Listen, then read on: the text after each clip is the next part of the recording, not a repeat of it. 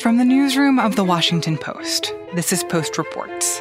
I'm Martine Powers. It's Saturday, October 3rd. Today, we're bringing you part 2 of Canary, a new investigative podcast series from The Washington Post. Part 1 of the series aired on Thursday's episode of Post Reports. If you missed that, you're going to want to go back and listen to that one first. A warning to listeners. This episode contains explicit language and descriptions of sexual violence. I'm Amy Britton, and this is Canary, an investigative podcast from The Washington Post.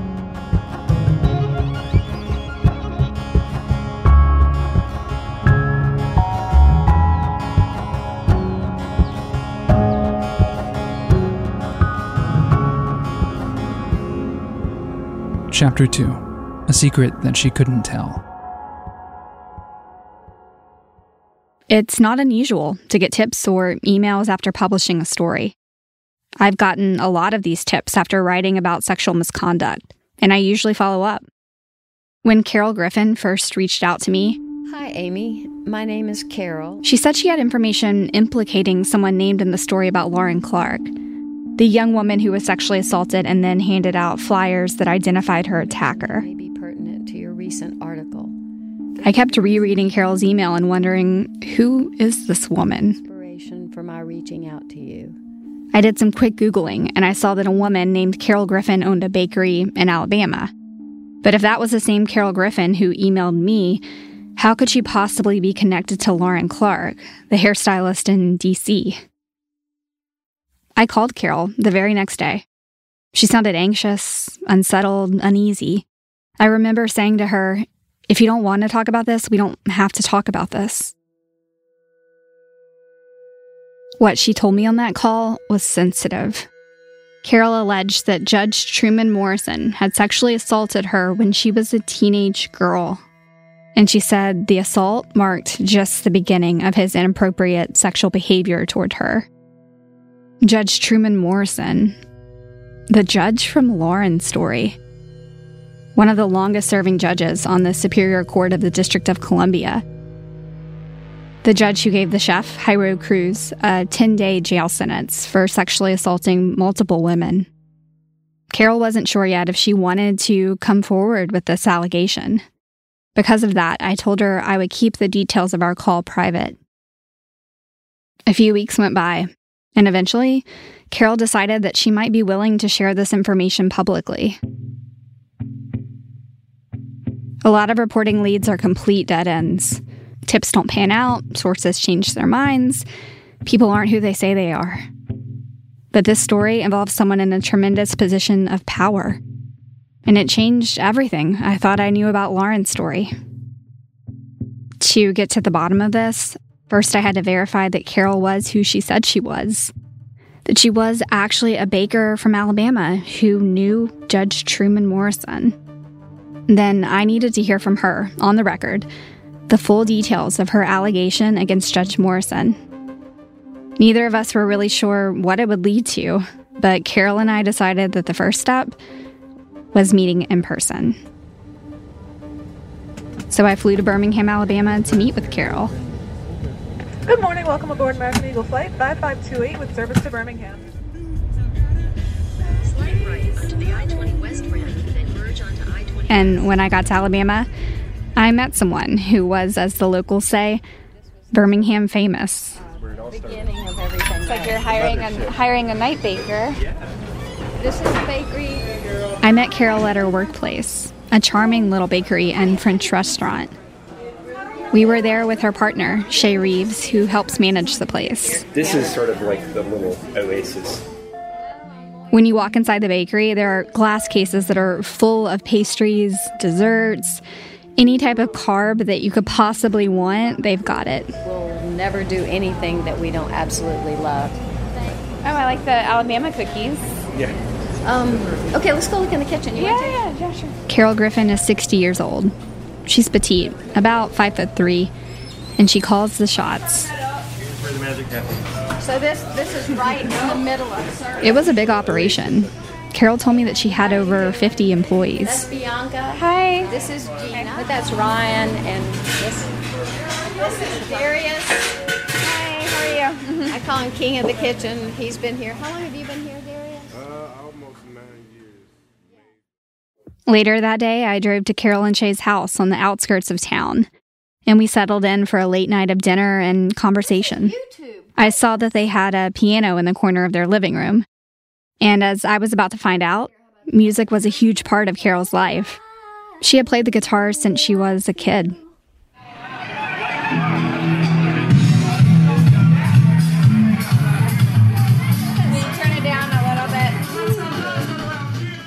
In the early 90s, Carol was a singer in this glam rock band called the Sugar La-Las. The way that she described it, they were pretty big in Alabama, and they toured across the South.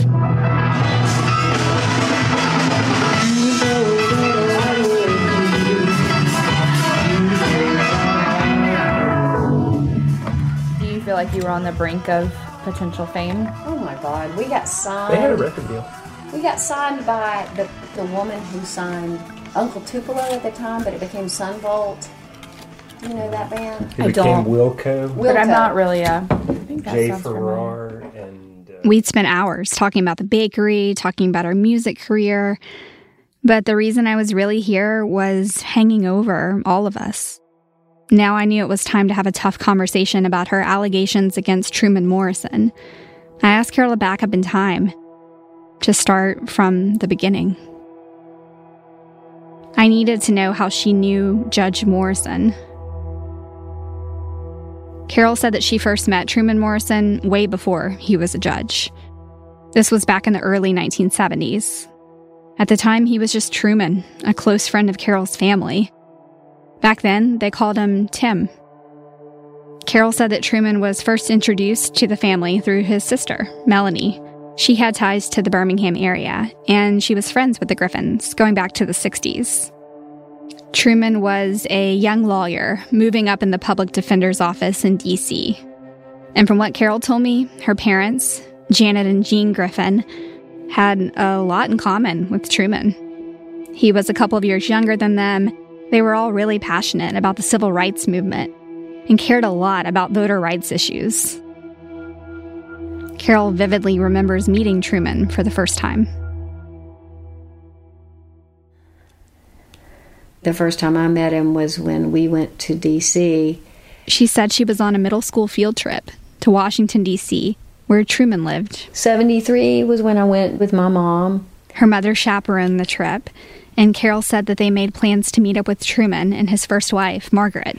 I remember us going out. He said, "Do you want to go for a motorcycle ride?" And I was like, "Can I, Mom?" At the time, Truman was 29, and Carol was 13. And I got on the back of a freaking motorcycle. And I was holding on to the back of him. But that felt kind of weird because I felt so special. She showed me a photo from that trip, and in the photo, she's standing with a middle school classmate and Truman and his first wife. The Washington Monument is in the background. Oh, my Lord. Do you see all those things right there? Those are... Carol had a lot of photos, old journals, and some letters from that time in her life. Was this within this journal? Yes. Okay, so... The next photo she showed me was also with Truman, Okay, let's see. but this time the photo was in Birmingham. Carol said she thinks this photo was taken in 1974, when she was 14. There's a weird picture right there. She's sitting on top of Truman's shoulders with her arms around his neck and her feet are just kind of dangling down.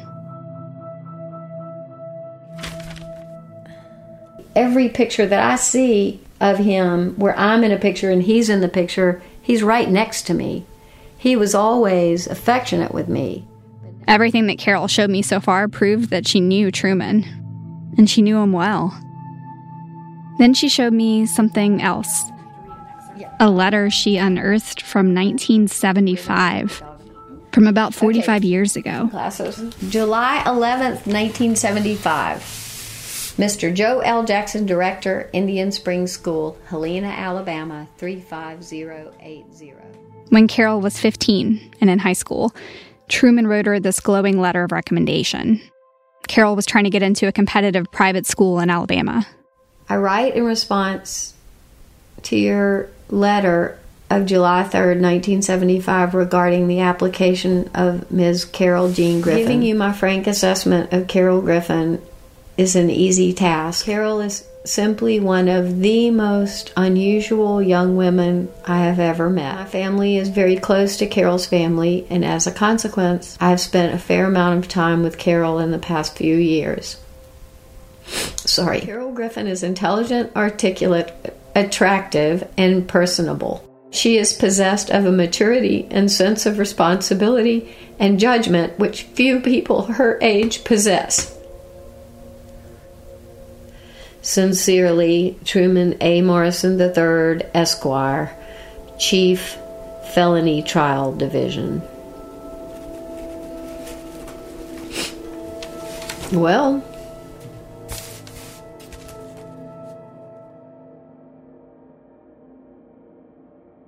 Carol read this to me from 2 old yellowing pieces of paper. Truman had attached a typewritten cover letter to it, addressed to Carol's family. He wrote, "Dear Griffins, enclosed, please find a copy of the letter that I wrote to Mr. Jackson of the Indian Springs Schools. Whatever the hell that is. The public schools ain't good enough for you, eh, Carol? It's that neighborhood you folks been living in, I guess." He signed the letter, "We miss you and love you all. Truman and Margaret." Margaret, his first wife. At the bottom, he wrote in red ink, "P.S. I am taking guitar lessons, so watch out, Carol." Oh, it just makes me so sad. Why does it make you sad? This is the person that I knew and trusted.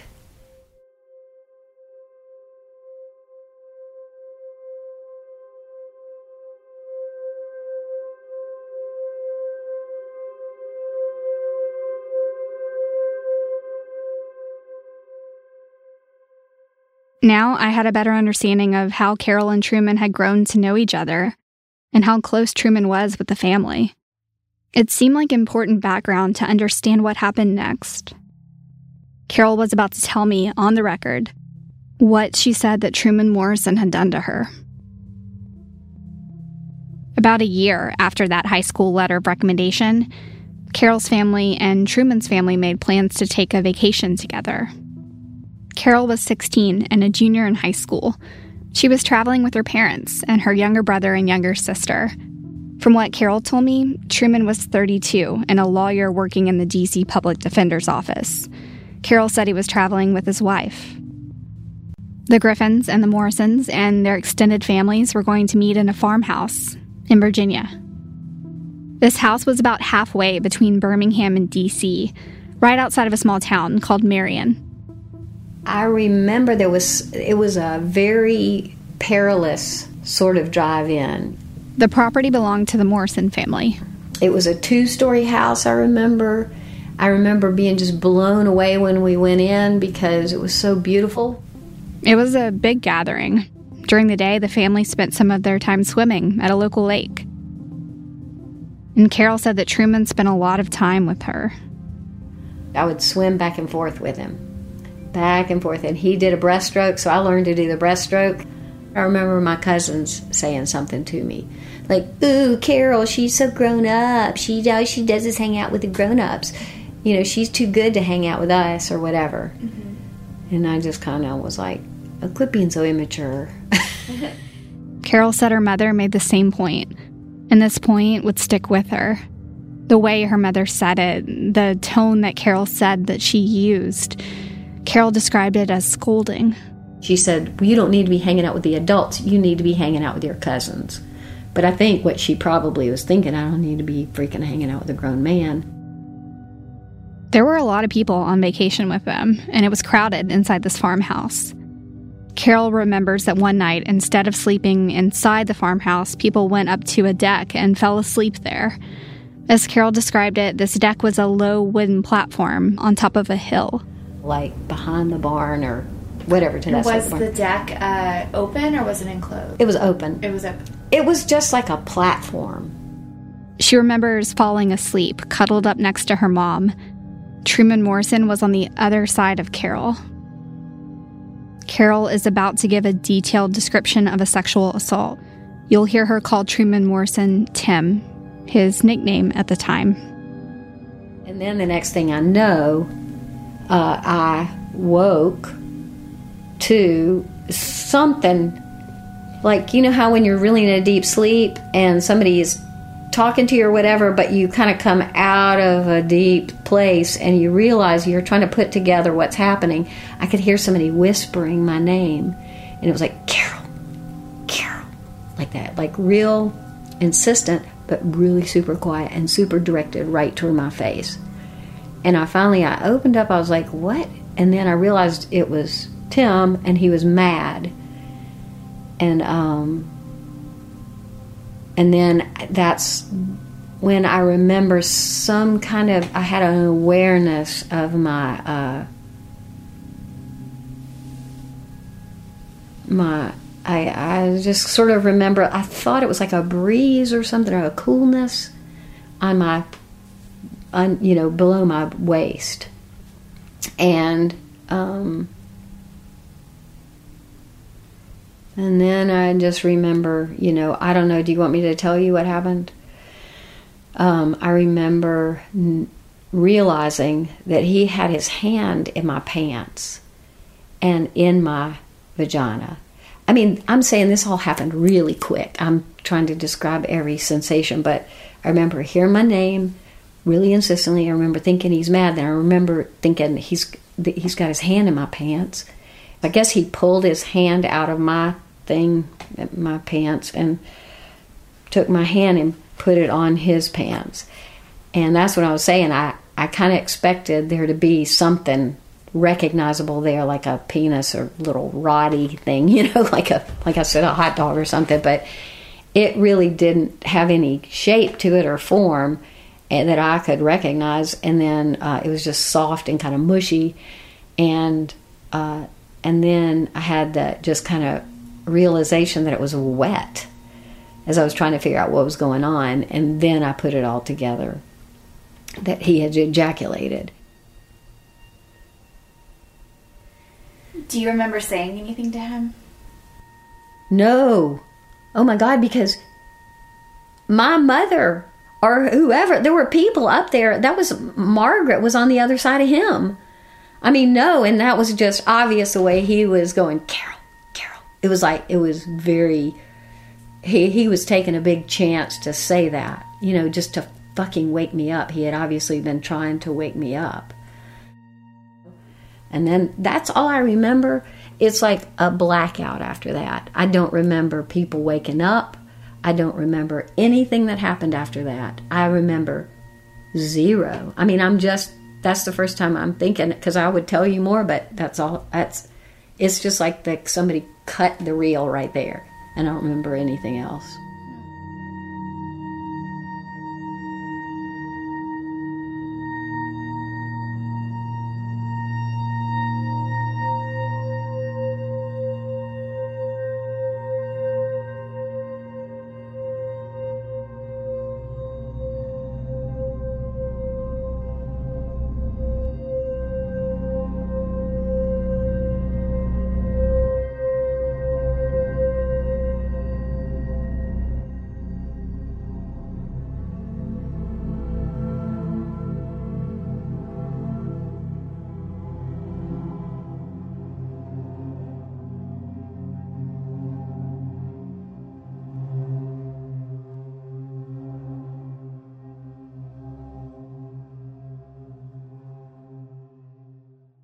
Carol's account was all on the record.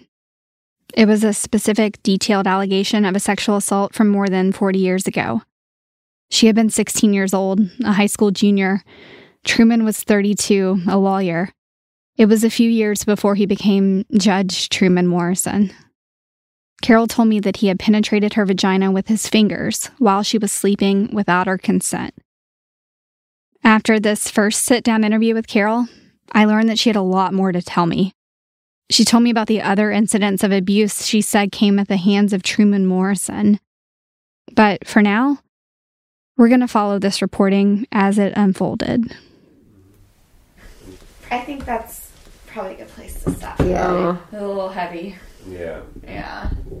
You okay? Yeah, I am. Thanks for asking. Yeah.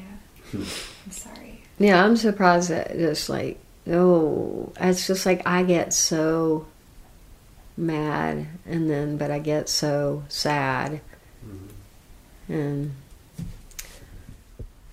Yeah, let me stop it. okay. Hey, this is Christina Quinn. I'm the host of Try This, the Washington Post's new series of audio courses. The idea behind Try This is to become better functioning humans without having to comb the internet for countless hours. In our first course, we learned how to sleep better. Now, we're going to learn how to make our friendships stronger. I'll offer expert tips that are doable, and I'll keep it short. So let's do this. Class is in session. Find Try This from the Washington Post wherever you listen.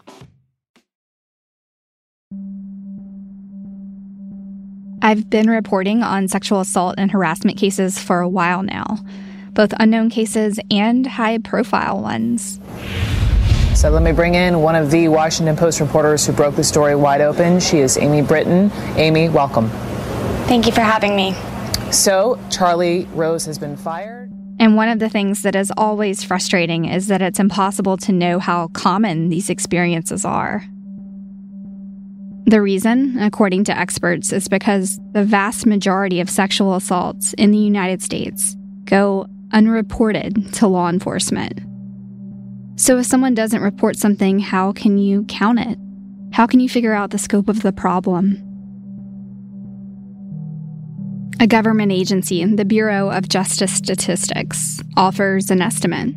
Every year, they do a survey to try to find out how many Americans ages 12 and over have experienced a rape or sexual assault. From 2014 to 2018, the yearly average was estimated to be over 428,000 people. It's a hard number to wrap your head around. Nearly 500,000 people each year. But what all of that means is that there are likely millions of people, men and women, in the United States who have experienced a sexual assault in their lifetime. Most of these accounts never end up in a national newspaper. But the ones that do, like Carol's or Lauren's, can help shed light on the systems that make these abuses possible. And even though I've spoken to many people who have come forward, the way Carol's journey was unfolding was rare for me as a reporter. Carol was willing to have all of this reporting process recorded. The messy parts, moments of anger, and feelings of uncertainty. She thought there might be value to someone somewhere going through the same struggles, to show what it's like to come forward as a victim of sexual assault. Carol had been living with this secret for more than 40 years. But taking her account public and bracing for the fallout and the judgment, that was all unknown territory. I can tell you, as a reporter who has covered this topic before, these are hard stories. They require a high level of sensitivity, and before these stories can ever be published, they have to go through a rigorous process of vetting. There's also the challenge of confronting people, typically men. You have to ask them to respond to allegations of improper behavior. It takes a lot of work to represent all the facts fairly and completely.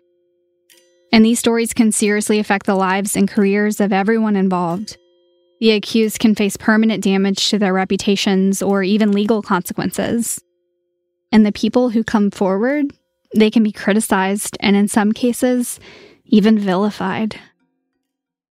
Carol was planning to publicly accuse a judge who had a lot to lose. On that first trip to Birmingham, she didn't really know what would happen next. She couldn't have. Neither could I.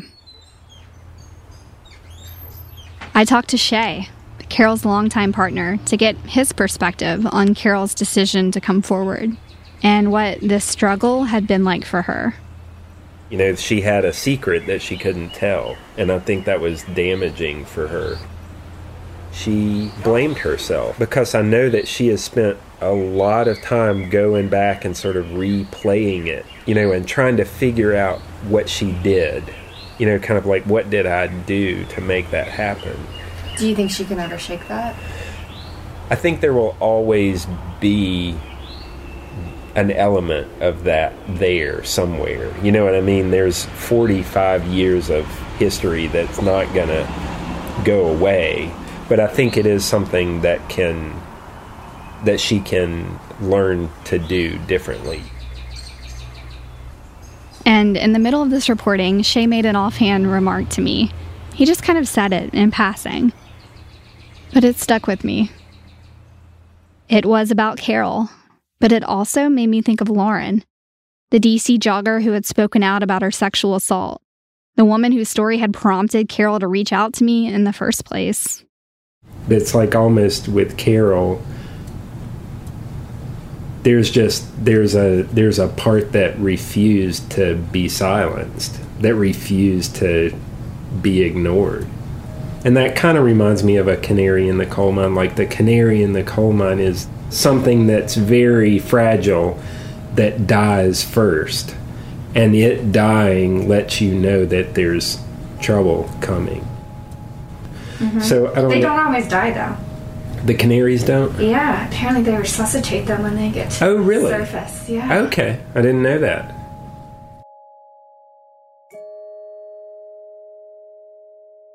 A canary in a coal mine. You've probably heard this phrase before. A century ago in coal mines, the biggest threat to miners was a toxic, odorless gas, carbon monoxide. But there was a way to warn these miners.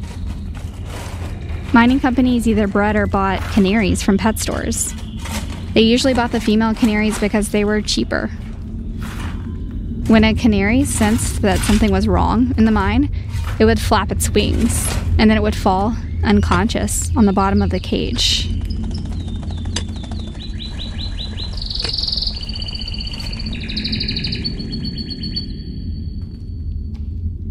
The danger was all around those miners, but they couldn't have known it.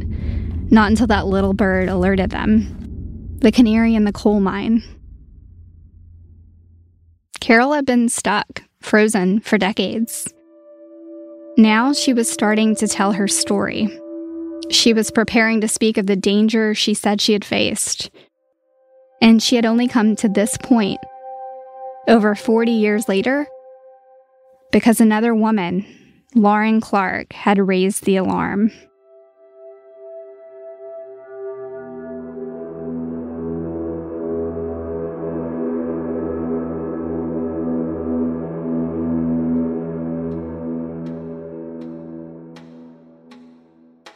In the next chapter of Canary. We were in kind of a couples counseling together, and that was a frequent topic. What's the son of a bitch's name? Well, can you describe him in general? What did she tell you about him? Basically, she told me that he was a judge. That's it for Post Reports. Thanks for listening. That was part 2 of the 7-part podcast series, Canary, The Washington Post Investigates. To listen to the rest of the series, find a link in our show notes or search for Canary wherever you listen to podcasts. I'm Martine Powers. We'll be back on Monday with more stories from The Washington Post. It's a steep road and I am weary. It's a long, long way from home. But I will not shut my eyes.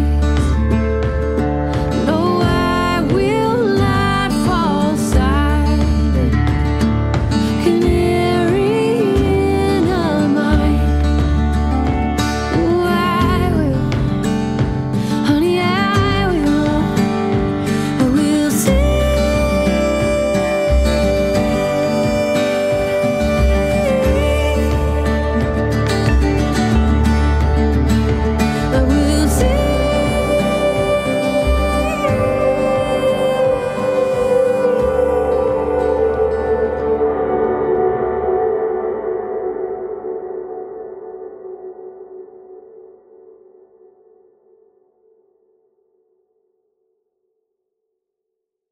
Hey, this is Christina Quinn.